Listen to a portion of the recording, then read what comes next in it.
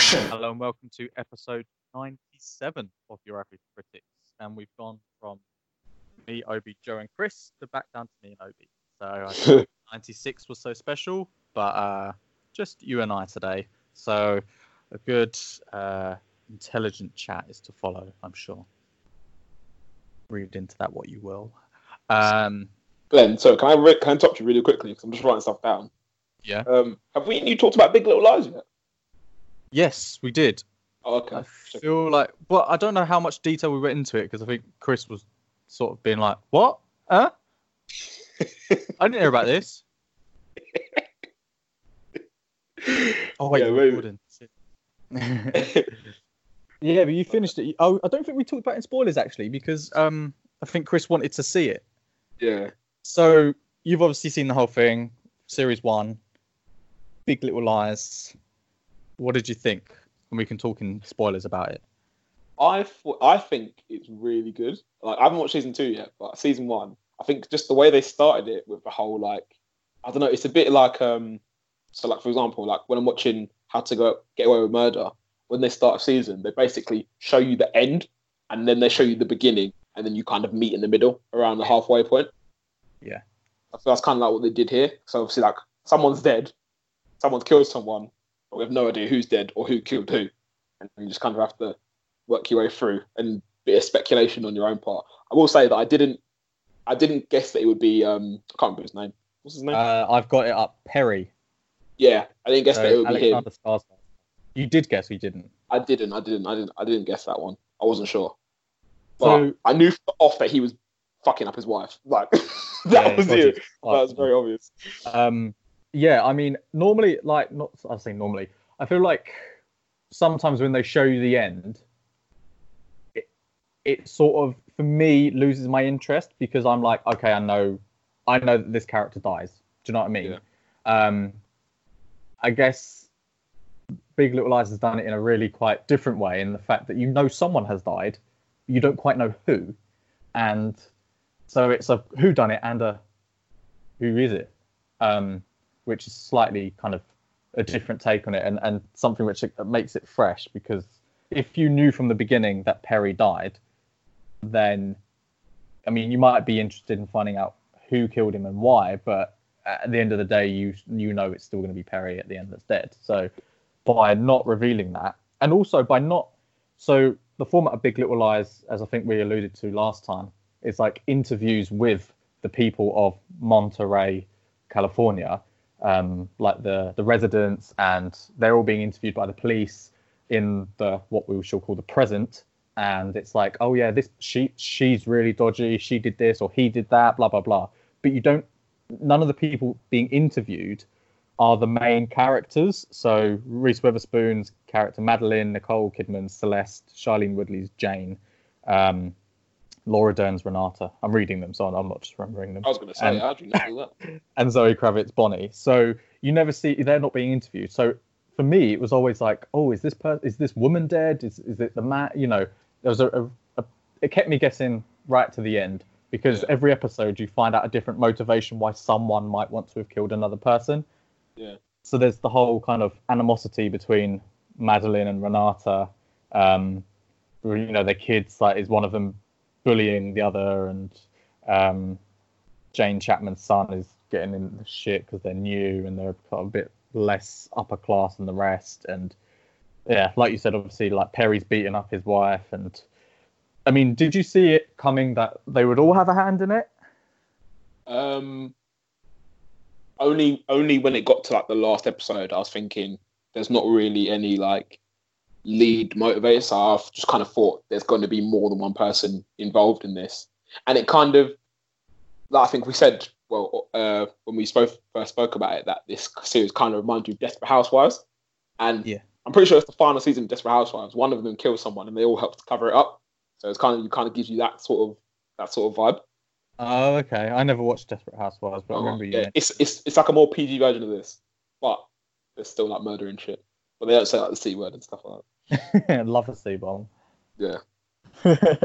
I was going to say with the so one couple of things that I thought I predicted right and got wrong is that I didn't think that Ziggy I didn't think that he bullied the girl, but I thought there was something wrong with him because the kid just looks a bit off key. I thought he did. I thought this kid is up to something, but obviously he wasn't. So I was wrong about that. I knew that one of those twins was beating the girl because they see their dad do it to the mum, blah blah blah, that kind of thing. Yeah. And I knew there was something up with what's her name, Reese Witherspoon's character, and her cheating on the husband because they were just like those two are just like not. I feel bad for their husbands, because those two are just like not compatible at all, really. Yeah, I agree, and it's nice to see the kind of upper echelons of American society, but from a different, like, non-perfect angle. So you see, like, they all have the same kind of problems as anyone else might in terms of infidelity, domestic violence, like troubled kids, that sort of thing. Yeah, I thought the acting was solid throughout as well. Yeah, definitely. Everybody, even like the kids weren't too annoying, which is probably testament to them because I normally find child actors pretty irritating. Yeah. Do you think it warranted a season 2? Yeah, because I'm assuming there's gonna be like a la Pretty Little Liars or Desperate Housewives, that sort of thing, or there's gonna be like a policeman or whatever who's suspicious of these lot, and then they're gonna start investigating them, and then like you see in these sorts of situations like who crumbles and who doesn't, and that normally leads to more shit going on, and I'm just curious to see how that affects these people in this little town. I would hate to live in a town like that, by the way, where everyone knows everyone and all that shit. Wow. Yeah, I agree. It seems like quite a large town, but like you said, if everyone's kids go together, school together and all that. Yeah. Well, what did you think of, sorry, quickly, I just thought this was very weird. What's her name? Thingy's daughter, Reese Witherspoon's daughter, and she was like trying to sell her virginity online and shit like that. What do you think about that? That was nuts. Bit weird. That sort of came out of nowhere, to be honest. It was like a really strange plot point to include. Yeah. I don't know if that's a thing, like, upper class white girls selling their virginity. Is that a thing? Is that a pandemic across America? I don't know. Oh, imagine my daughter said, oh yeah, I'm going to sell my virginity online to the highest bidder. Fuck me. Well, don't turn into bloody TI checking your daughter's. Oh, yeah.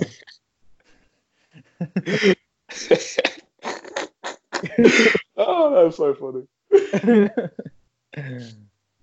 But I mean, the new series has Meryl Streep, so that's always a good sign. Because I mean, even though this is not a film, she'll probably still get Oscar nominated for it. Actually, talking of Oscars, I don't really feel like there's been much buzz. I don't know if it's still a bit early, but we're approaching December. Normally, you're getting. I know you mentioned Judy a few weeks ago, but there doesn't really seem to be much kind of, oh, this film's an Oscar contender, or Yeah, I think you're right. I think we might be a little bit early. I feel like it's like in the next couple of months there's going to be a lot of Oscar bait released. Because I think it was when we first started doing the podcast. It was like what did we watch? We had like Fences, Moonlight, Hacksaw Ridge, and stuff like that, all in the space of like 6 weeks or something like that. I feel like this is going to be similar this year. But yeah, I think you're right. I think Judy is the only thing I've seen in terms of like, and the Joker in terms of actors and actresses awards. I feel like Ad Astra's probably going to win something, even though I don't think it should. Maybe like cinematography, but yeah. I would like to see Ford versus Ferrari or Le Mans 66. I'd like to see that win something. That'd be nice. But so I don't think you've spoken about that. Do you want to give us a review of it? Sure. So this is basic. So the films, I think there's something to do with like copyright or something like that in America. So in America, it's called Ford versus Ferrari, but I'm pretty sure everywhere else it's called Le Mans 66. Okay. And Le Mans is like a excuse my lack of French accent, but okay. The Mans. It's like a 24-hour race, I believe. I don't know if it still goes on, but basically the plot point of the story is that in 1966 in America, the Ford company is like doing really shit. Basically, like there's not enough people buying their cars, and like there's not enough innovation. Blah blah blah blah. And basically, one of the guys in the marketing department, played by John Bernthal, comes up with an idea saying, "Yeah, we're gonna build a race car and we're gonna compete with Ferrari and we're gonna beat Ferrari at this year's Le Mans because Ferrari were the manufacturers to beat because they'd won it, I think, the 4 years prior." Okay. So then the guys in Ford, they go and they hear that Ferrari's going out of business as well. So like, okay, we're going to go to Ferrari, offer to buy them out, and then we're going to combine on a car. So it's going to be called like a Ford Ferrari, and then that's how we're going to win. But then basically, Ferrari uses Ford to get Fiat to up their price, and basically Fiat ends up buying out Ferrari and making Ford look like fools. So then they go to, they say, okay, fuck it, we're going to make our own cars. They go to Matt Damon's character, Carroll Shelby, who was a former race driver, but had to stop because of heart problems. And he's like a car manufacturer now as well. And basically said to him, like, can you make us this car in 90 days? And he's like, yeah, fuck it, why not? Let's try. And he goes to his, I think they're friends. I'm not sure if they're friends, but they definitely knew each other. Ken Miles, I think, Ken something, which is played by Christian Bale, who actually talks in his regular, I'm pretty sure his regular accent in this film, which is interesting because that's Christian Bale's regular accent. I'm pretty sure because he's not American. I'm pretty sure he's from the UK. Yeah, I know he's British, but doesn't he put on a bit of like that sort of thing? I'm not sure. Maybe he does. But I mean, I don't know because I genuinely wouldn't be able to tell you what Christian Bale's accent is. I'm gonna. That's the thing. So yeah, that's the thing. So obviously, I'm used to hearing him be Bruce Wayne. Obviously, he uses an American accent, so it's quite funny hearing him talking a British accent. But yeah, so they go to him and he's like a mechanic, but he's also like the best driver around. But he's basically an arsehole and nobody really wants to work with him, and he's a bit of like a hick. So like people don't really like him. And basically he says to him, can you help us build this car, test this car out, and we're going to win Le Mans 66. And basically they go through like loads of back and forth, like the higher ups at Ford don't really want him representing their car because of his image doesn't really suit their, like they're more of like a pristine American high class working man, that kind of thing. And obviously he doesn't really portray that because he's kind of like doesn't give a fuck, says what he wants kind of thing, and doesn't really shit about consequences. So yeah, there's a lot of back and forth and racing, and I think they win their first race, and it's going quite well, and like Ken getting like proper into it, and then they say, okay, there's one high up in particular, I can't remember his name, but he's an absolute dickhead, and he just had it out for Ken, and he was like, saying to Carroll Shelby, he was like, yeah, no, you got to get rid of Ken. So they get rid of him, and then they lose really badly. They come like dead last in one of the practice races, and then Carroll Shelby comes back to Ken and makes him and apologizes to him, and then they start fighting. I think that's in the trailer. They start scrapping outside the house, and basically gets him back on side. And then that all culminates in the final race, which is probably about half an hour of the film, I would say. Oh, really? Yeah, they do, because it's obviously a 24-hour race, but like, they do. It covers quite a big chunk of the film, I would say. The film itself, I think, is 2.5 hours long. Does it feel 2.5 hours? I would say no. I think they done really, in terms of like pacing, I think they did it really well. So I wasn't, at no time did I think, how long's it been kind of thing. I wasn't bored or anything. But yeah, and basically they just go through all like the trials and tribulations of that whole 24 hours. Them versus Ferrari / them versus the higher ups who didn't really want to see Ken winning the race, and they kind of they done. Do you mind if I spoil it for you? Sorry, what did you just say? I literally completely zoned out. Oh, sorry. I said, do you mind if I spoil it for you? No. Okay, I presume Ford win. They do win, yeah. Underdog story. So like, basically, Ken beats the Ferrari guy's car gasses out like a few laps from the end, and Ken's racing ahead of everybody. And basically, they say to Ken, slow down so that because the number 2 and number 3 cars are also Ford, so slow down, and then you can all cross the finish line at the same time, and then it will look sick because, like in terms of PR, because all 3 Ford cars won. So now they'll be known as like a racing car kind of branding. So he's like, at first he's like, what? Like, fuck that! Like, I've worked too hard to, let these lot come in at the same time as me, blah blah blah. So he's just racing ahead of everyone, and then he kind of like gets to like the last few minutes of the race, and he's like looking around, he's like laughing to himself. And he looks around and he just sees like how alone he is, and he's like, oh, like fuck kind of thing. And he just slows down and he waits for the other two cars, and then they all cross the finish line at the same time. So they're like, oh yeah, shit, he did it. He was really selfless, blah blah blah blah.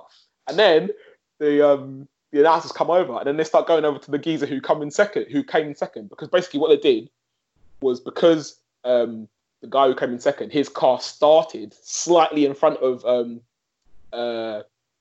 Ken's car. They said, "Oh yeah, this guy's the winner, not Ken." So they done Ken so dirty, and he was just standing there like, "Fuck."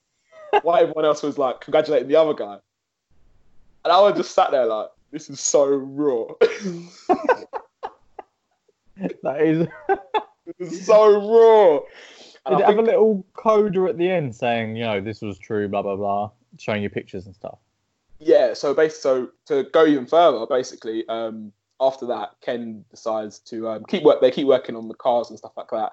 And there was a scene earlier in the film where Ken crashed, and his suit was on fire and stuff like that. But they're like, oh yeah, the suit's flammable, blah blah blah. Not flammable, sorry, fireproof suit. And he gets out. Right at the end, he's test driving another car, crashes because the brakes go, and he doesn't manage to get out of the car, and basically he dies. Oh. Yeah. And then, yeah. So like it's pretty sad, and like there's obviously a few moments thereafter with Matt Damon's character, like who's like really shaken up, and Ken's son and Ken's wife, and they all like get a few scenes together right before the end. But yeah, it does tell you at the end like that Ken was inducted into the Racing Hall of Fame, and that Ford went on to win like the next 5 years of Le Mans and stuff like that. So yeah, good film. And you thoroughly recommend it? I thought I don't give a shit about racing, but I thought it was sick. It's probably one of my favorite films this year. I'm not gonna lie. Okay, I mean that doesn't quite say much, but at least if it's in the conversation, then it can't be too bad. So according to Wikipedia, Christian Bale is from Wales. Oh right, okay. So maybe his accent is Welsh. I don't know. But yeah. Have you seen any other recent cinematic releases? I don't even know what's out now. I've got rid of my car. I've seen a few. So let me reel off a couple quickly before I get into ones I actually want to talk about. Yeah. I've seen Le Mans. I saw Harriet today, the film about Harriet Tubman. That's been slated in media. And I think it's fine. It's okay. I've seen people arguing that, obviously, which argument I get is that they don't want to see more films that are based around black trauma, which is fair enough. Obviously, you got like basically slavery films like this, 12 Years a Slave, and stuff like that. Even Django, to an extent, films like that. Obviously, people don't want to see. They want to see more stories of black people succeeding, which is fair enough. I made the argument that although I do agree that we shouldn't be making more films about slavery, I do think this is a story where I would appreciate to know more about it, because Harriet Tubman was someone who freed loads of slaves. She worked on the Underground Railroad in America. She was a spy in the American Civil War, and she helped to free over 750 slaves. So I think that's a story that is worth sharing, and that more people should know about, because I reckon that's a thing that not a lot of people would have known prior. I certainly didn't. Anyway. Yeah. Well, I guess my opinion doesn't count too much, being sort of a white person, but for me, I like watching those films as history, because I don't know much about, American civil rights and everything like that. So obviously I don't take it all as facts, but at least, understanding a bit about those plights. And what was the Netflix one that had Mudbound? Mudbound, yeah. So I find them really interesting. I obviously get your point that, black people don't want films just about black trauma. I appreciate that. But I mean, maybe it's a false equivalent, but, you get a lot of films about World War II, and I think it's important to get different not perspectives, different like to kind of celebrate different stories about people pushing through adversity. I don't know, but again, like I said, that's coming from my point of view, and I could, so I get your point. I think maybe if there are as many positive black stories, or successful stories like that, then it wouldn't matter too much about how many stories about the civil rights and slavery era there were. Yeah. But so you find it okay? Does that mean you don't think it's going to be kind of nominated for anything? I doubt it quite highly. Okay. It's fine. I guess Cynthia Erivo is she plays Harriet Tubman. She's all right. She's pretty good actually. I wouldn't say the film is standout in anything in particular. The story itself is inspiring, but I wouldn't say the acting was stellar. I wouldn't say any of the lines were stellar or anything like that. Like it's a good film, but it's not something that I don't think will get many people to vote for it in terms of awards wise. I feel like there was some controversy that Cynthia Erivo is British, and the fact that she was playing like an American. Yeah. Do you find that problematic? Not really, but then the Americans don't really like us, do they? They don't like us. They don't really like us playing their American roles. Like it's all well and good, like having Peter Dinklage and whoever coming over here and not coming over here, but doing British accents in Game of Thrones and stuff like that.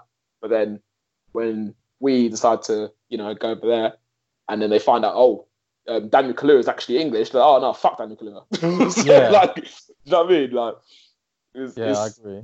They're very just like, we support our own kind of thing, which is fair enough. But they should. The Americans are fair patriotic, though, aren't they? Yeah, they shouldn't be so close-minded. I think because I think as a people, actually maybe that might be exaggerating. I was gonna say as a people, I feel like we have better actors than they do, but maybe I was exaggerating a bit. I don't know.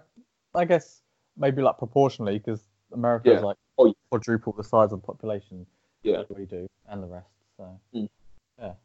Okay, so Harriet was a bit meh. What, 5.5 out of 10, 6 out of 10? Yeah, 6 is probably fair, I would say. Okay. What else is on? I saw 21 Bridges. I really want to see that. Yeah, developed by the Russo brothers, I think, or produced by the Russo brothers. Which has also been slated quite heavily, and which I think is a bit overly critical. I think the film's fine. It's a bit predictable, but it's fine. Some of the dialogue is a bit. And there's like a couple people in the film. I'm just like, you're making it really obvious what your ulterior motive is. If that makes sense. Right.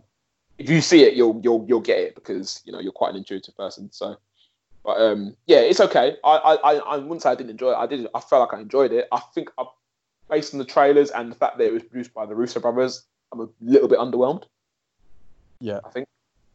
And yeah, Chadwick Boseman is okay, but things with obviously this is my own fault, but I just see him and I just see Black Panther and he's like talking in an American accent. I'm thinking like, this is not you. Bro. Do you know what?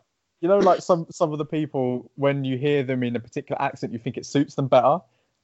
I think I know Wakanda's not a real place, but I think his accent he does for Black Panther suits him really well. And hearing his American accent is weird. The same with Peter Dinklage. His British accent is really good, and I don't like hearing him in America, like with his American accent. 100%. Yeah.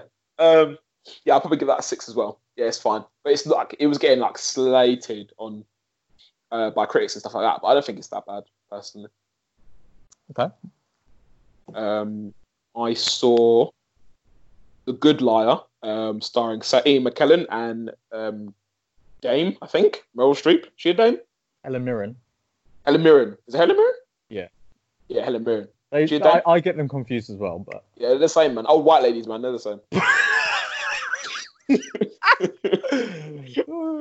I mean, I can't even deny that. If it's not one, it's the other. Literally it is. It's like, we need someone to play a woman in her 70s.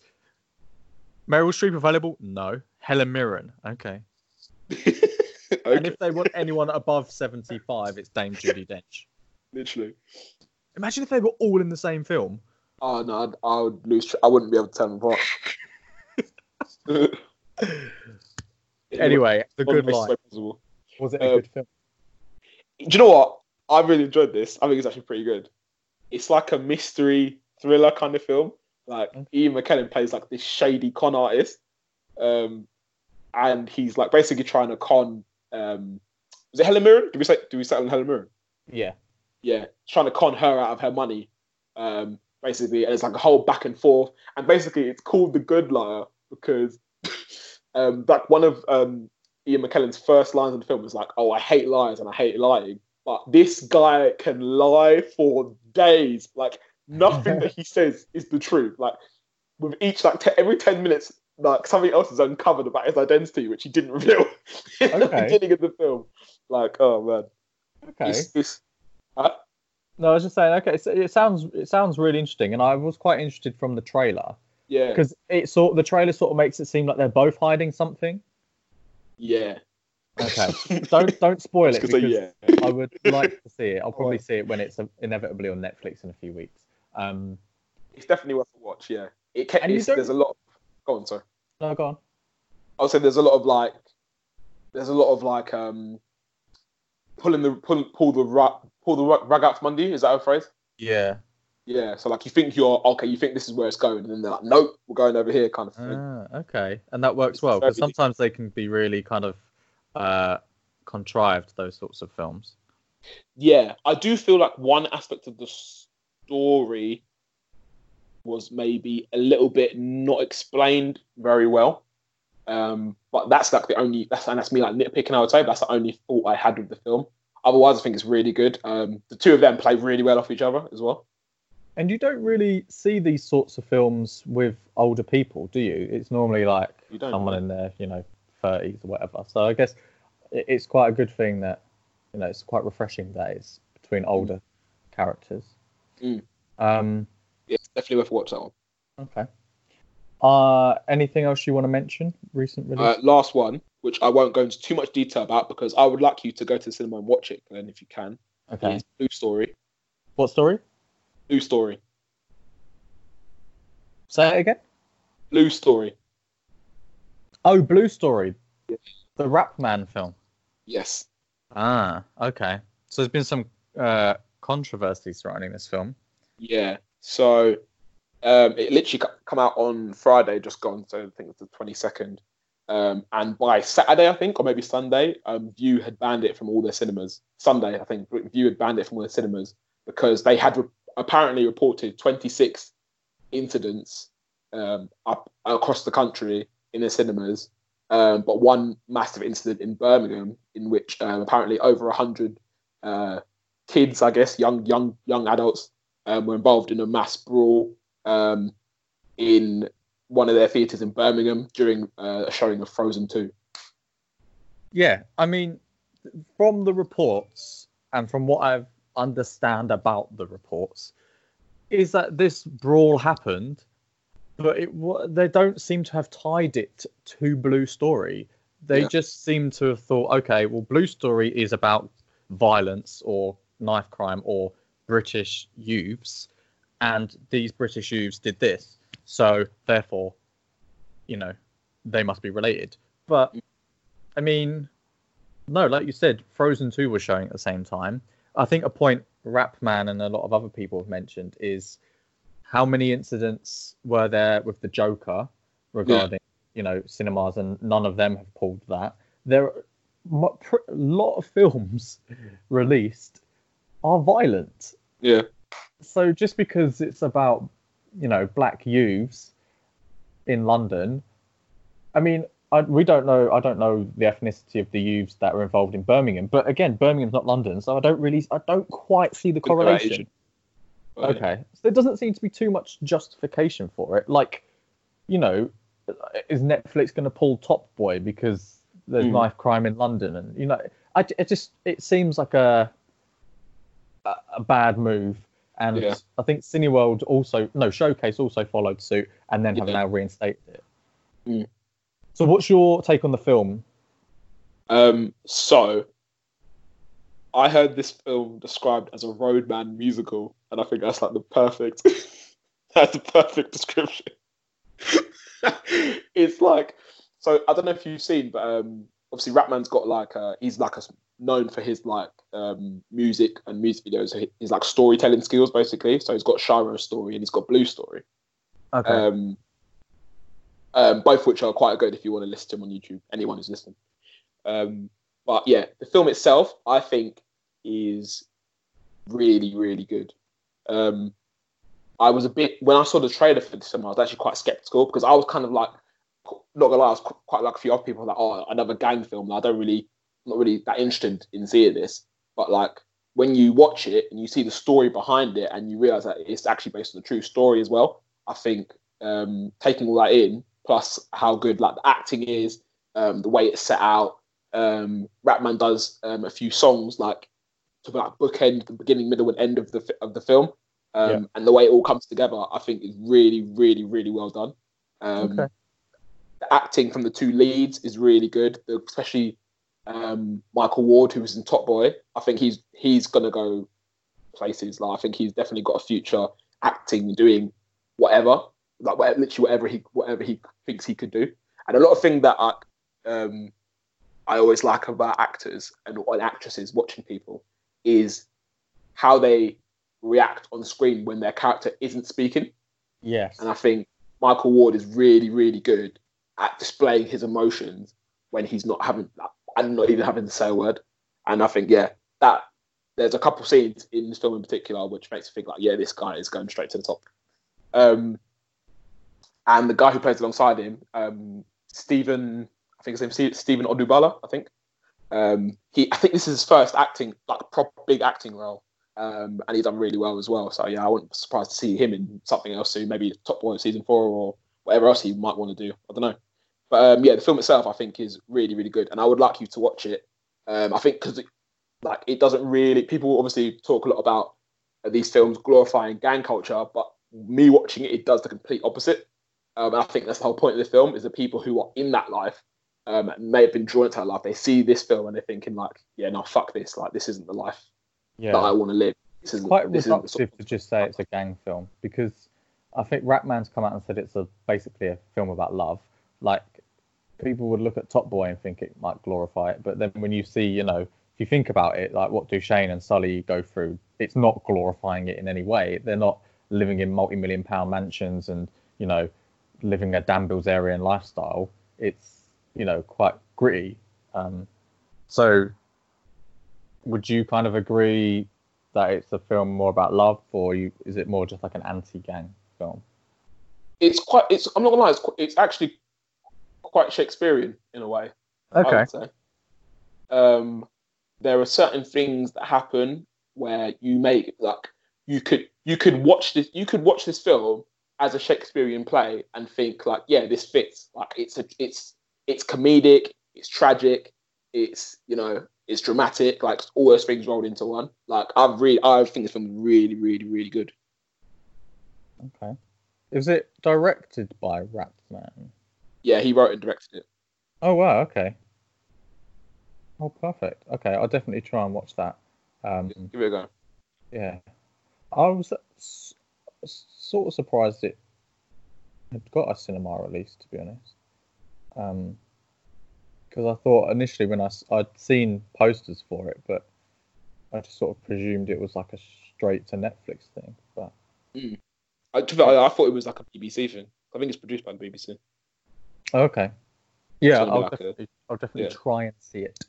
Depending on when my local cinema is showing it. Okay, well, can't really segue into what I've been watching, but I will just ham-fistedly switch over. So I haven't seen anything current, unless, well, I guess I saw a recent film on Netflix, so I guess that's current. But it's a horror film called Wounds, which sounds right up your street, Obi. Yeah. So it's a film directed by, let me just find out because I can't remember. Babak Anvari, and they've previously done a film called, I think it was called Under the Shadow. Yes, Under the Shadow. So he's a Iranian filmmaker. Under the Shadow was an Iranian horror film, but like the sort of horror I like, which is more like reflecting social commentary. So I think horror is great in being able to portray social commentary and different opinions on that and political commentary in like a safe way, because it's like othered. So Under the Shadow was basically about this family who they were in this apartment, and I think there was like war going on outside, but there was basically, the way it was portrayed was that there was like a poltergeist or something in the house, so that they were kind of kept inside and were being bothered by this poltergeist. I'm sort of destroying it, but the poltergeist was like metaphorical and everything, and Under the Shadow was like under the oppression of outside and everything. So that was metaphorical. Wounds was a bit more of a conventional horror film, but I still quite enjoyed it because it was very strange. I couldn't quite see where it was going. So it's like a psychological horror. It's got Armie Hammer, it's got Zazie Beetz and Dakota Johnson. Basically, Armie Hammer is this barman, and he's going out with Dakota Johnson, and this fight happens in his bar, and these kids leave this phone, and then he picks up the phone and tries to go through it to kind of find out who he can give it back to. And he sees these like really disturbing images on it, like decapitated heads and things, and he's like, what the fuck? And then after that he starts like seeing really weird things like cockroaches, and basically it just ramps up, and then like it affects his girlfriend, and she stares at this like weird tunnel thing on the screen, and it's very unsettling because he sort of goes into a bit of a mental decline. And I liked that about it, and it was quite different, and the ending is pretty weird as well. But I sort of feel like they could have built on it a bit more. Like they could have built on. Like they just ramped up the horror a bit. To be honest, most of it was cockroaches and like this weird tunnel thing, but which is unsettling in itself. But there was like parts where he would take a photo and there'd be a shadow in it briefly, but they don't really explore that much more. And I feel like it had a lot of potential. But maybe if it was 20 minutes longer, it could have explored that a lot more. And there's this whole mythology about this book called The Translation of Wounds, which is important, but right at the end. And I can see why it was a Netflix film, if that makes sense, because it doesn't feel like the idea was fully developed enough. Was it a Netflix original film? I believe so, yeah. Okay. So I guess, obviously, I praise Netflix a lot for taking risks on these sorts of films and allowing their filmmakers to kind of do whatever they want. But I guess there is also the flip side of, there's a reason why they don't put this film in the cinema, because it probably won't make much money, because at the end of the day, doesn't keep its focus too much, I don't think. But I did enjoy it. It wasn't your classic quiet bang. Your Insidiouses and whatever, which I sort of get bored of. I like it when horror kind of is a bit more under your skin, a bit more like, ooh, that's a bit weird, uncanny, rather than someone jumping out in front of you. So that's Wounds.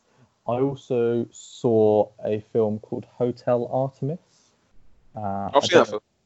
Oh, you've seen it? Yeah. What did you think of it? I liked it, but I thought it could have been a lot better.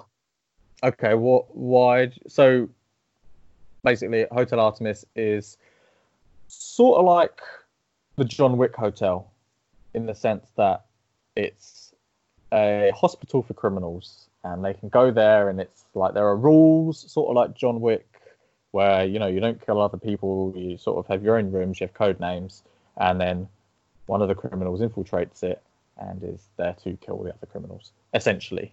So, what do you think it could have improved on?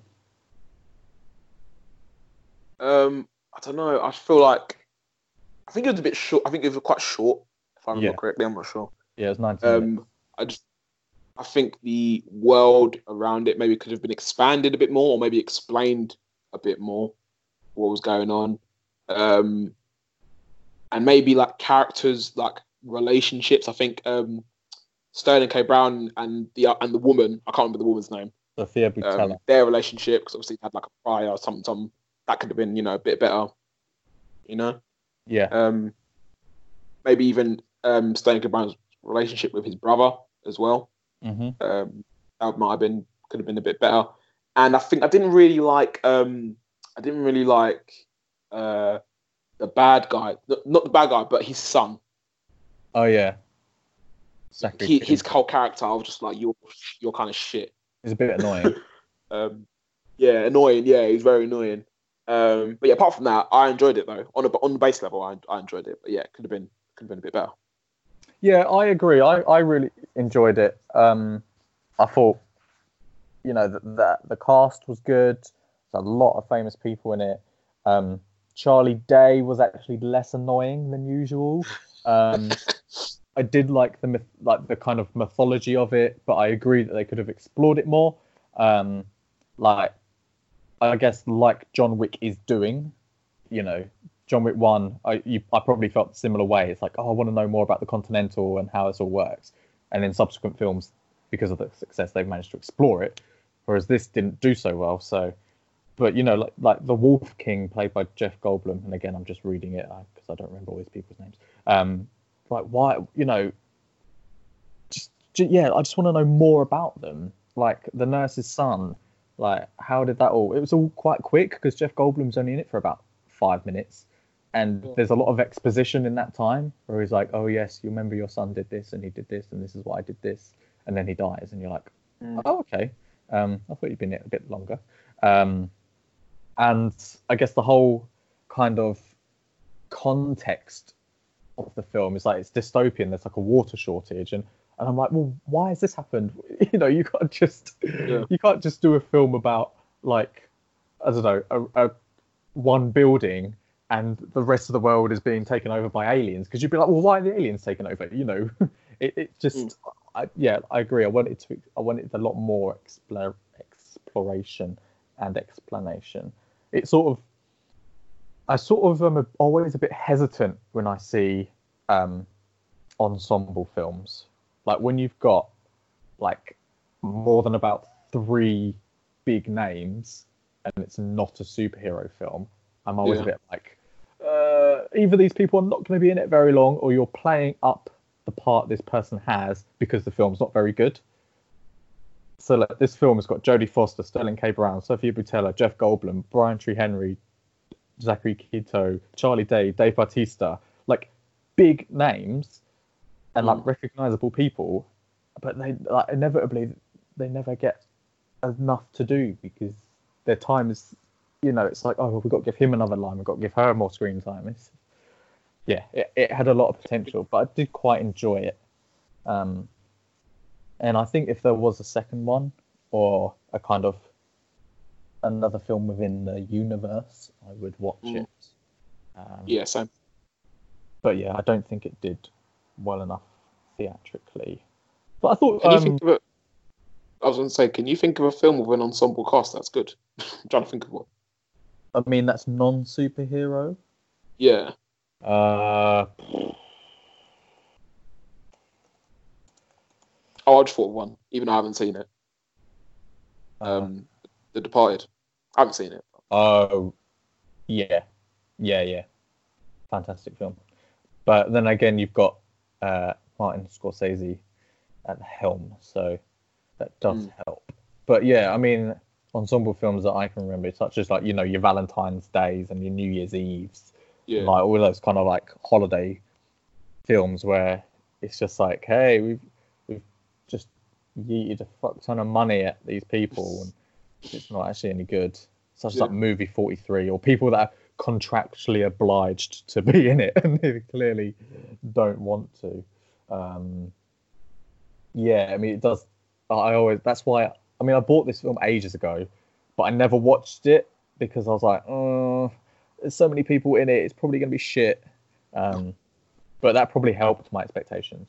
Do you know what I mean? If I had low expectations and it actually turned out to be quite good. Maybe The Big Short. That was a good ensemble film. Oh yeah.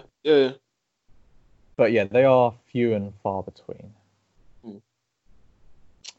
I haven't really seen too much else. I'm quite disappointed in myself. I've gone from like... Hey, it's been like a month since we've watched the podcast. Literally, I've gone from 100 to 0 real quick. Now I've not got my my pass. Even then, I didn't have tons of time to watch it.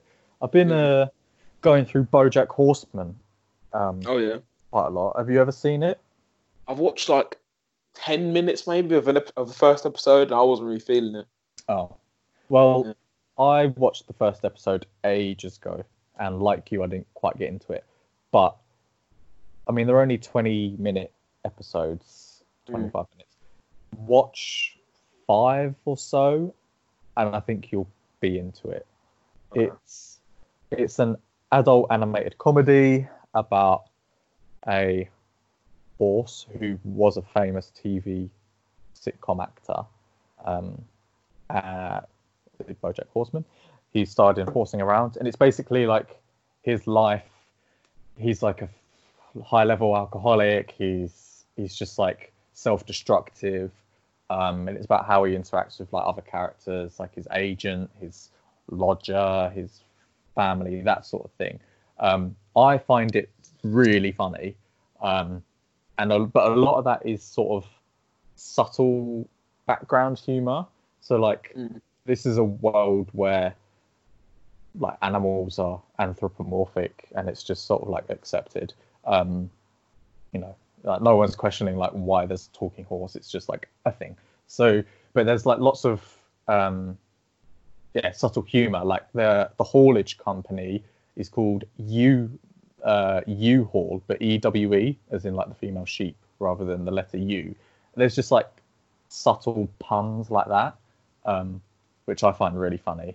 And there's like a common thing in a lot of episodes is like one of the characters will explain something and they're setting up basically a really long alliteration, and it's the way that they set it up and the payoff is so funny. I mean, it's one of those things that I'd have to have a very good example to kind of explain it to you, but it'll be like, so there's a character in one of the latest series called Courtney Portnoy, and it's just the way they use the rhymes. It's like Courtney Portnoy's corduroy jeans, it's quite lyrical, and it's just really clever. It's also really deep, which I didn't expect.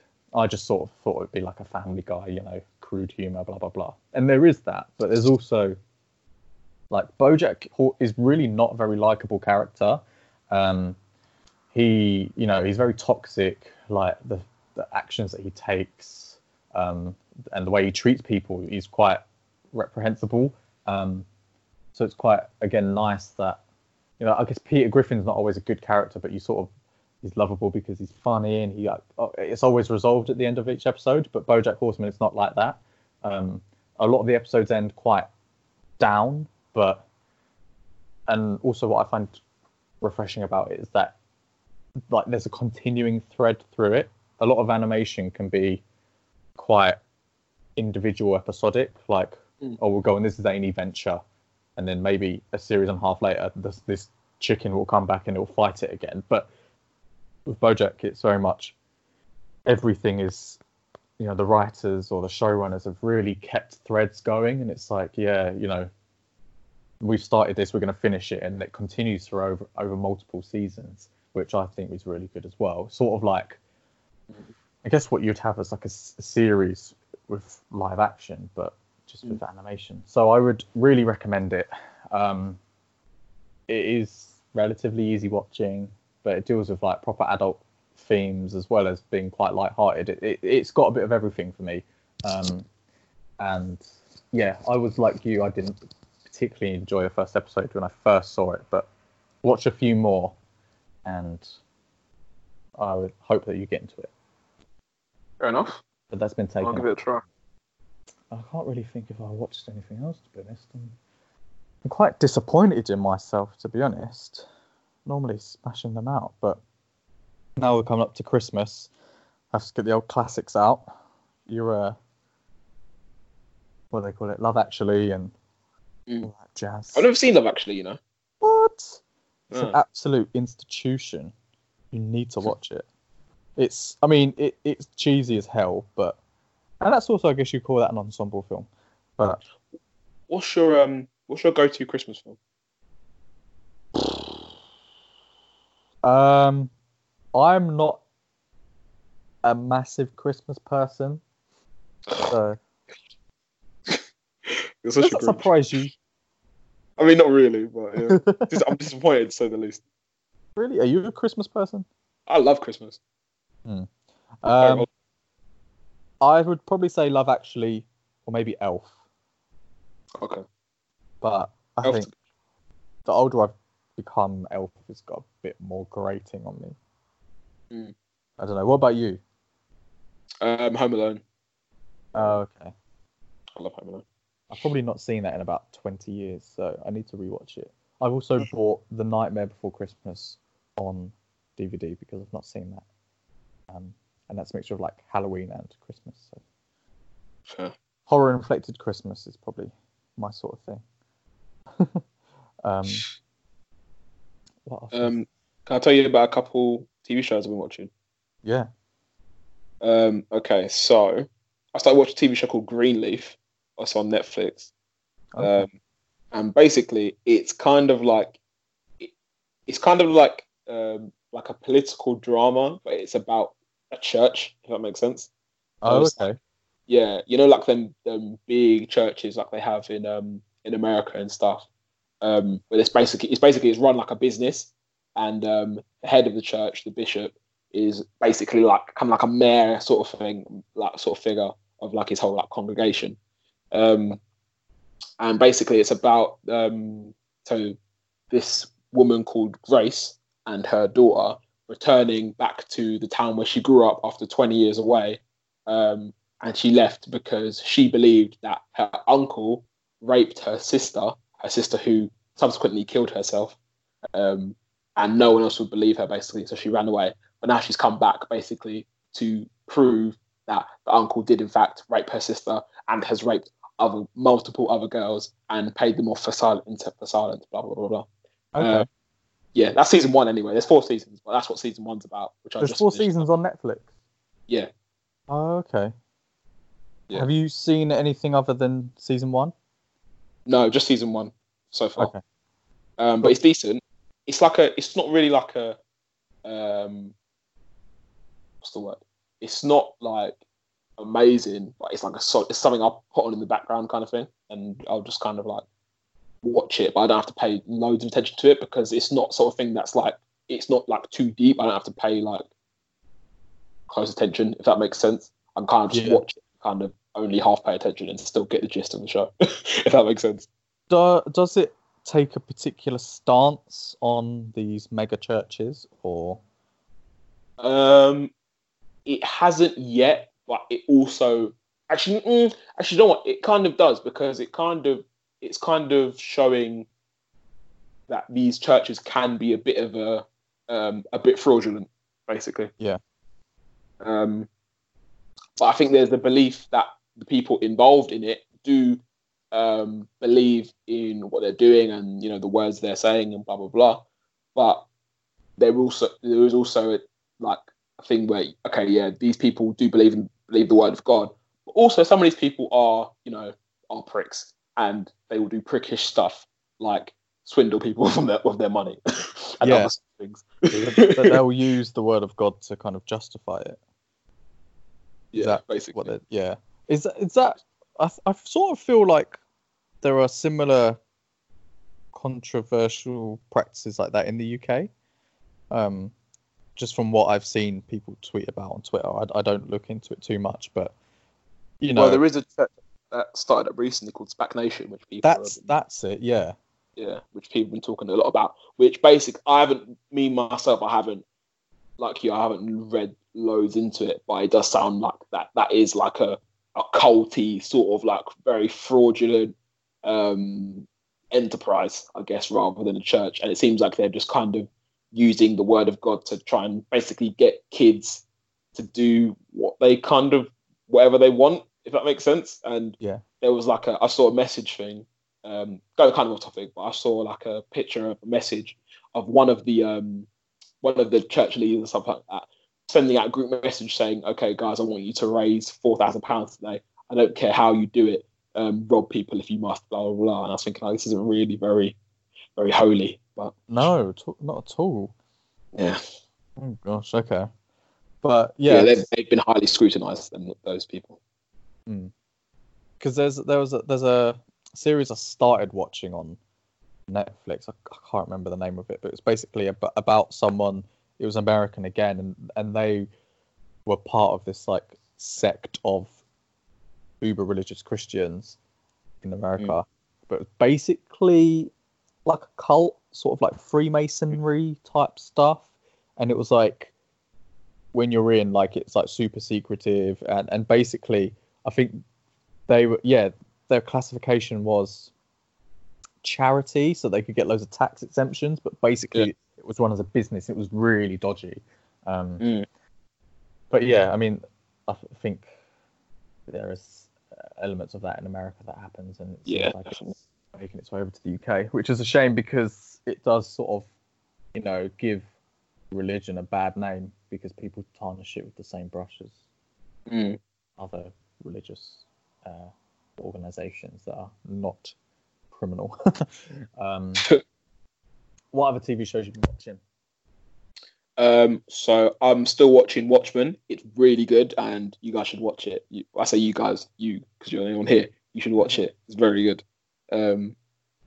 This is so it's supposed to be a superhero TV show, I guess, but I think this could stand well on its own as just like a regular TV show. And like if you took the superhero elements out of it, I think it would still be really, really good. From like what point of view, like drama point of view, like an acting point of view, or what makes you say more drama? And it's a thing where like I wouldn't say it's a mystery, but like you watch it and you're thinking like I don't quite know the full story, and it does a really good job of like explaining stuff, but not explaining too much to the point where you're thinking, I need to keep watching because I need to find out what else is happening, kind of thing. That makes sense. I do want to watch it now, especially as you said it was a sequel rather than, because I just thought it was like a retelling or a reboot sort of thing. So that I was a bit like, I've seen the story, so I know what it happens. But no, you piqued my interest with that. On the subject of superheroes, have you continued with Titans season 2? I haven't even started it yet, to be fair. Oh, okay. I'm waiting for it to. I need to Google it to see when it's coming out on Netflix in full. If it's coming out in 2020, I'm just gonna fucking watch it wherever. I'm not gonna lie, because I can't bother to wait any longer. Fair enough. Have you tried? No, I haven't. I was just gonna wait for Netflix. But Doom Patrol's not on there yet, and I thought it would be. I don't think it's ever going to be. I don't think it's been going to be shown anywhere in the UK. I think they're going to put it on DC Universe and they're going to put it on that HBO app, and I think that's it. Oh, because that series finished like last year or something. Yeah, last year, like ages ago. Because I quite liked the backdoor pilot, and I liked season 1 of Titans. But yeah, I guess if HBO Max is now a thing, I mean, we're not getting Disney Plus until what, March? Still not too much. Oh, can I segue? Disney Plus. Yes. I've watched a couple of their newish shows. I watched the first episode of The Mandalorian, which is a Star Wars show. Mm-hmm. And it's basically about this bounty hunter who is a Mandalorian. I'm guessing is Mandalore a planet or something like that? I don't know. Ask Joe. He seems to be well. Joe know all about it. But I'm not sure when it's set, but I think it might be maybe set near Rogue One-ish times. I'm not sure. But yeah, basically it's just about this. So far, anyway, it's about this bounty hunter who seems pretty ruthless. And for a Disney show, some of the scenes were quite violent, I thought. And basically he's just being sent on jobs and stuff. And the second job he's asked to do in the show is to basically, they say, find this being. He's 50 years old, blah, blah, blah, blah. So he sets off to go and find him. He meets this like AI robot, and this bounty hunter hates AIs because AIs killed his parents, I think, when he was younger. So he's got like a bit of a bias against them. But this AI helps him basically get to this being or person, and basically it's revealed that this being is either a baby Yoda or the same species as Yoda, but I don't know what its name is yet. But it's like a miniature version of Yoda, but it's like 50 years old, but it's a baby. Okay, strange. Yeah. But I'm interested. It's like in terms of like production, it's really, really, really like I think it's like film quality level in terms of like production. Okay. Yeah. Which I think also leads to the fact that it's just over. I think it's about 35 minutes long, which a lot of people were quite upset about. Well, I just assumed it would be at least an hour. Yeah. But I did hear that apparently, well, this might not be true, but apparently all like the Marvel shows and stuff like that, they're going to be closer to like the 35-minute mark than they will be to like the hour mark. Okay. Which is interesting because I don't mind that personally because, you know, not every show needs to be an hour long. But it makes me think that if they say, oh yeah, it's only going to be 30 minutes an episode and we're only going to have 10 episodes, I'm thinking like, okay, this is going to be really rushed then in terms of like storyline. Because I think they've said that the Marvel ones are only going to be 6 or 8 episodes, aren't they? Well, yeah. But apparently their budgets are going to be about the same as films, so about 150 million budget for each series, which... So they still look nice. Yeah, it's about 30 million an episode, I guess. Considering Game of Thrones is, 10 million episodes? Something like that. Fucking hell. They better be good. But, yeah. I mean, I presume there aren't any adverts on these streaming services. So you'd think that they would have the kind of flexibility Netflix uses in that episode 1 might be 35 minutes, episode 2 could be 42, episode 3 could be 61. You know, they might have that flexibility based on what the story needs, rather than, like I think we've talked about with kind of network series. It's like they've either had to fill an hour, which some of it is shit, or they've rushed because they split it over 2 episodes or whatever. So hopefully, if episode 1 needed to be 35 minutes, cool. Rather than, but do you you're not? I know you've not seen all the Star Wars, but I had thought that this would be quite separate from the canonical Star Wars universe, like episodes 1 to 9. So the fact that you said it could potentially be Baby Yoda, like what's your opinions on it? Do you want these things to be separate, like rather than, or it's all about the Skywalkers and blah blah blah, or do you want it to be part of it? Good question. I think I would prefer if rather than it being a Baby Yoda, it was just like a baby, whatever his species is. I don't know what his species is called. I think I would prefer that it doesn't involve any of the main guys. Maybe you can mention it or mention aspects of the story just in passing in the background, just to keep us, feeling like we're still connected to the Star Wars world. But I would like this to kind of tell its own story. Mm-hmm. Yeah. I saw a brief review of the first episode of The Mandalorian, and it said that, like you said, the production was good, but they struggled to connect with the main character because he's always in a helmet. Yeah, he doesn't take his helmet off. Yeah. So what's your thoughts on that? Was it a problem for you, or you just sort of like, that is what it is? I didn't mind it because I think it lends to his mysteriousness, which I think is kind of good for a bounty hunter. It annoys me because I know who the actor is, so I can picture the face underneath the helmet. I wish I didn't know who he was. But I like the fact that he doesn't take it off because I think it makes him more menacing as well. If you don't, because you from the first scene of the episode, like you can tell he's on it, like in terms of like fighting. So he's quite a threatening guy. But and I think that it lends to the fact that we haven't seen his face yet. I think it's a good thing, personally. All right. Will you continue it?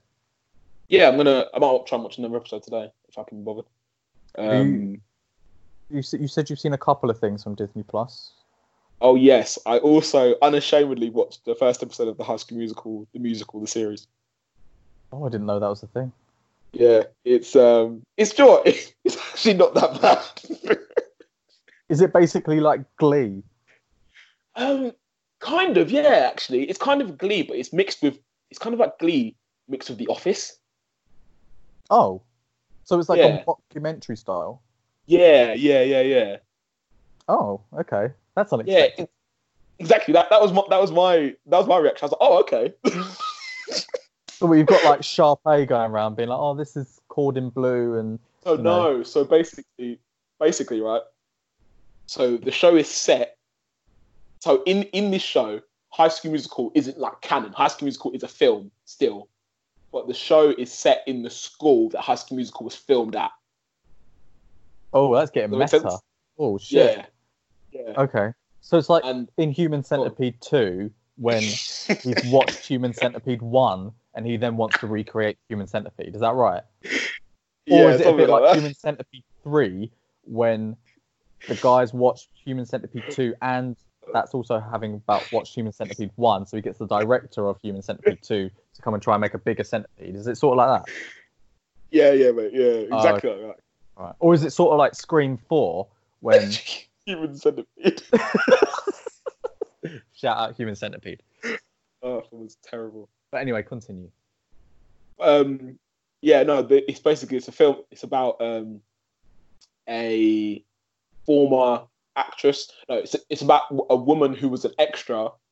I don't know if she actually was an extra, but in the TV show, she was an extra on High School Musical, and she goes to that school to be the new drama teacher, and she's like shocked to find out that school that the film was filmed at has never done a production of High School Musical. So they're saying we're going to do a production of High School Musical, and yeah, so she's holding auditions, and then there's two main characters, girl called Nini, I think, and her boyfriend Ricky, and they kind of like get into a spat and break up, and she moves on and starts dating a jock, and the other boy Ricky gets jealous, and basically he's trying to use the auditions as a way to like kind of like win her back or whatever. So it's like a typical teen drama stuff filled with like moments where they're like kind of like looking at the camera and shit, and then doing like little interviews like they do in The Office and Modern Family and stuff like that. Oh, okay. Yeah, I actually quite enjoyed the first episode. I'm not gonna lie. I didn't think I would, but I thought it was actually alright. It actually sounds quite interesting because it's very meta. Yeah, exactly. I didn't expect from Disney, and particularly not High School Musical. So there's basically someone auditioning to be Sharpay. Yeah. Oh, and do they sing the songs that they did in High School Musical? Yeah, they did. They sang a few of the songs, yeah. Okay. That does sound interesting. I mean, I've never seen the High School Musical, so I'm unlikely to. I can't believe you've never seen the High School Musical. Why? I can't. I was doing cooler things when I was a teenager. Oh, yeah. Yeah. Bet you were. Yeah. I was, yeah. Anyway. We're all in this together. Got to get your head in the game. And that's all I know, to be honest. Wow. There endeth my High School Musical knowledge. But I mean, Zac Efron's done all right out of it. He does. I wonder if any of them will make a cameo then. That'll be kind of. I hope someone makes one. I doubt it would be like Zac Efron or something like that, but maybe like, one of the side characters. Well, one of them hasn't really done much since. Like, what's Ashley Tisdale done since? Not much. Funny enough, she's actually going to be in a Netflix TV show very soon. I think comes out next week. Oh, okay. I'll eat my words. But so I think before Disney Plus launched in America, we sort of discussed the reasoning why it's not been launched worldwide, and like I think you said, well, it's going to increase piracy. Now that you've seen some of them, do you agree with that opinion, or like has your opinion changed? Did you see why they've rolled it out like sporadically? No, my opinion's still the same. They should just bring it all out at the same time. I'm not gonna lie. Yeah, Like I reckon Mandalorian is probably one of the highest pirate shows ever. Probably. Yeah, and then by the time it's released on Disney Plus, no one's going to buy it because they've seen everything. Most likely, unless they've got like loads of, I don't know, new shit on there that people might not have ought to watch or something. I don't know. Like I know they're rebooting they're rebooting Lizzie McGuire. I don't know if you ever watched Lizzie McGuire when you were younger. I think I did. Yeah, they're rebooting that. I don't know what else they've got. Say again? I don't know if it was ever Disney, but they need to do a few more. That's So Ravens. Yeah, That's So Ravens Disney. Thing is, That's So Ravens actually already has a spin-off. It's on the Disney Channel, and I imagine it'll be on Disney Plus now as well. I think there are some deleted scenes from Endgame that are on Disney Plus. Oh right. I saw one. Oh. It was an alternative battle with Ronin and Black Widow. Yeah, I saw that. I prefer what they did than to that one, to the one they showed us, the deleted scene. Yeah, I agree. I don't think I'll watch that again quite yet. Saw it 3 times within the space of like a month. Yeah, I need to. Yeah, I think I'll give it a couple months. I think I'll watch it again. Burned by the additional footage, which was dreadful. Oh yeah, want money back. So what? You know what annoys me though, like, because you know how, like, sorry, just quickly thinking. So I was just googling Lord of the Rings yesterday because I think I might watch it if I get some spare time. And obviously they've got like the theatrical cut, and then they've got the director's cut, which is like an hour longer. I wish fucking these Marvel films had director's cuts, which were like bare long. I'd watch all of them. I probably would as well, but like a lot of it's just like surplus information, like world building, which I guess is what you want, especially with worlds as rich as Middle Earth and Marvel. Talking of long films, are you going to watch The Irishman? Oh yes, I'm going to try to watch it probably tomorrow. You've got spare 3.5 hours. Yeah, that's so long. Like for a film that's not a superhero film, because obviously with Endgame, because there's like bare action and stuff, or like at least because I'm super invested in the characters already, I'm going to be alert. Like whereas this, I don't know. Yeah, I'm a tad worried because I've seen the trailer, and the de-aged Robert De Niro looks a bit crap. And if that's in the lot of the film, it's just going to put me right off. Yeah. Because like watching dodgy CGI, can't be arsed with it, especially for 3.5 hours. But I will give it a go. I might watch it in 9 installments. Yeah, same. But, yeah, well, if you see it before I do, which is likely, let me know if it's worth watching. But The Departed's a long film. I think maybe 2.5 hours, but that's definitely worth it. I still need to watch it, yeah. Yeah, I mean, me and Chris both say it's good, so that should hold a lot of weight. I was going to say, is there what coming out is on your radar? So I'm going to try and see Knives Out tomorrow.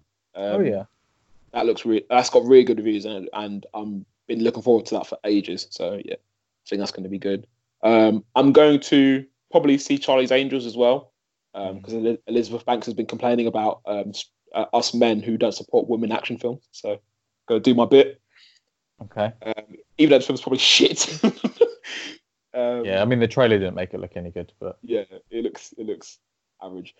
Do you know? Can we quickly? I just want to say it's bare cheeky of her to be like, she'd be like, oh yeah, men don't support women action films, which is why this film's done badly. I'm thinking like, what about all the fucking women who didn't go out to see it as well? Just fucking play men. Like women don't like your films either, you fucking idiot. Yeah. Oh, anyway. I mean, maybe Charlie's Angels is just not something people are interested in, because it's not even that long ago that the last one was. Maybe like 10 years, and I never saw those, and I was never interested in them. I mean, I don't know. She I'm sure she's got valid reasons, but don't be sore that your film didn't do well. Do you know what I mean? It's not awful. No, it's not. But you're going to go and see it anyway, so you Yeah, should exactly. tweet her and be like, "Hey, I mean- Elizabeth." Oh, quickly, actually. Sorry, just thinking of stuff. Reading off a couple of things. First thing, did you see the redesigning of Sonic, the Sonic film? Yeah. I I mean, think it looks much better. I wasn't bothered with the way it looked before. Were you Right. not? I thought it looked fucking terrible. I wasn't like, oh my god, it looks nothing like the character. It was just a bit like, whatever. I mean, the film looks terrible anyway, so.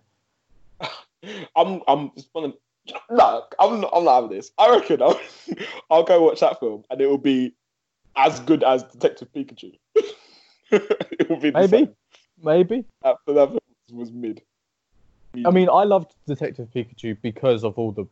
I was like, oh my god, I recognize that Pokemon. Oh my god, I recognize that, and it was just like a nostalgia trip. Like the film itself was quite predictable and all that jazz, but it was more for like. I guess like Power Rangers was for you. You were like, oh, this is. Oh yeah, fair enough. Childhood. Like Power Rangers was an infinitely worse film than Detective Pikachu, but. Oh fuck off! No. Where's the sequel? The Green Ranger. Nowhere. Elizabeth Banks was in that film as well. It's very true. As was Naomi Scott. She was. So maybe those two in films just aren't good. Maybe. What was I going to say? Speaking of sequels, I got two segues. Speaking of sequels, the first sequel. Did you know that Angel Was Fallen is getting another fucking sequel? What? I don't know. I know. So there was Olympus, London, Angel, and now what else is going to fall? Earth? Honestly, I don't know what the fuck is going on, but I don't know how that film's gotten so many fucking films. They must make money, or they must be cheap to make. I think, actually, did we go through the budgets? I think they get lower every time. Oh, yeah, I think we did, actually. Well, even still. Well, Gerard Butler's making a killing from it, so... Yeah. Better than them Enterprise ads he's in. Second segue. What do you think about the rumours that Todd Phillips and Joaquin Phoenix are in talks for a Joker sequel? I mean, the whole... I would sort of be very disappointed because they marketed it as like, this is a one and done. We're not going to fall into the trap of, making a sequel. This is a one-off story about Arthur Fleck, and we've made it how we want. No sequels. They're very adamant on that, and I feel like I would feel a bit duped because one of the main reasons I saw it was like, okay, this is just gonna be a one and done. It's gonna be a different take on it. I mean, I came out of the film like wanting more, but I was also quite content that I was like, okay, I respect that they're just doing one and done, because you can continue it with the young Bruce Wayne and blah blah blah, but I think it would maybe spoil the mystery of it, because the questions it raised weren't probably enough for another film. Because is there going to be a time jump where Bruce Wayne is Batman, and then that sort of confuses you with Robert Pattinson's Batman? Like, people saying, oh, is Arthur Fleck the original Joker, or is he just an inspiration? I think those questions should be left for people to discuss rather than for them to be answered, because inevitably, whichever way they decide, people are going to be like annoyed, because you have people being like, oh, Arthur Fleck is the original Joker, or if they decide he was just an inspiration, there's just going to be arguments either way. They should just leave it. They did it really well. Don't fuck it up. I've heard that Todd Phillips might develop other solo villain films. I would be up for that. Is it like if he did a Mr. Freeze or a Penguin? What did you say? Sorry. I said I'd like to see a Lex Luthor. Well, yeah, I think that'd be interesting. Yeah, these kind of non-powered characters I find quite interesting. But yeah, what do you agree? Do you think it should just be one and done? I agree 100%. Yeah, 100 million%. They should leave it how it is. I think it's fine how it is. Because I'm thinking, what's the next film going to be about? That won't include like Batman or something like that. Because I would rather this film didn't have Batman or some sort of other superhero in it. So then I'm thinking, okay, is it just going to be the Joker committing crime? I don't really want to watch that. Yeah, I agree. But but then I guess they made $1 billion, so money talks. Yeah. But I would be quite disappointed. Yeah. On the same sort of subject, Suicide Squad's an ensemble film that didn't do very well. Oh yeah, Jesus, yeah. Hey, we'll see if the reboot / I don't even know what it is because it's still got half the same characters. I mean, that whole film is confusing. Is it a sequel? Is it a reboot? I don't know.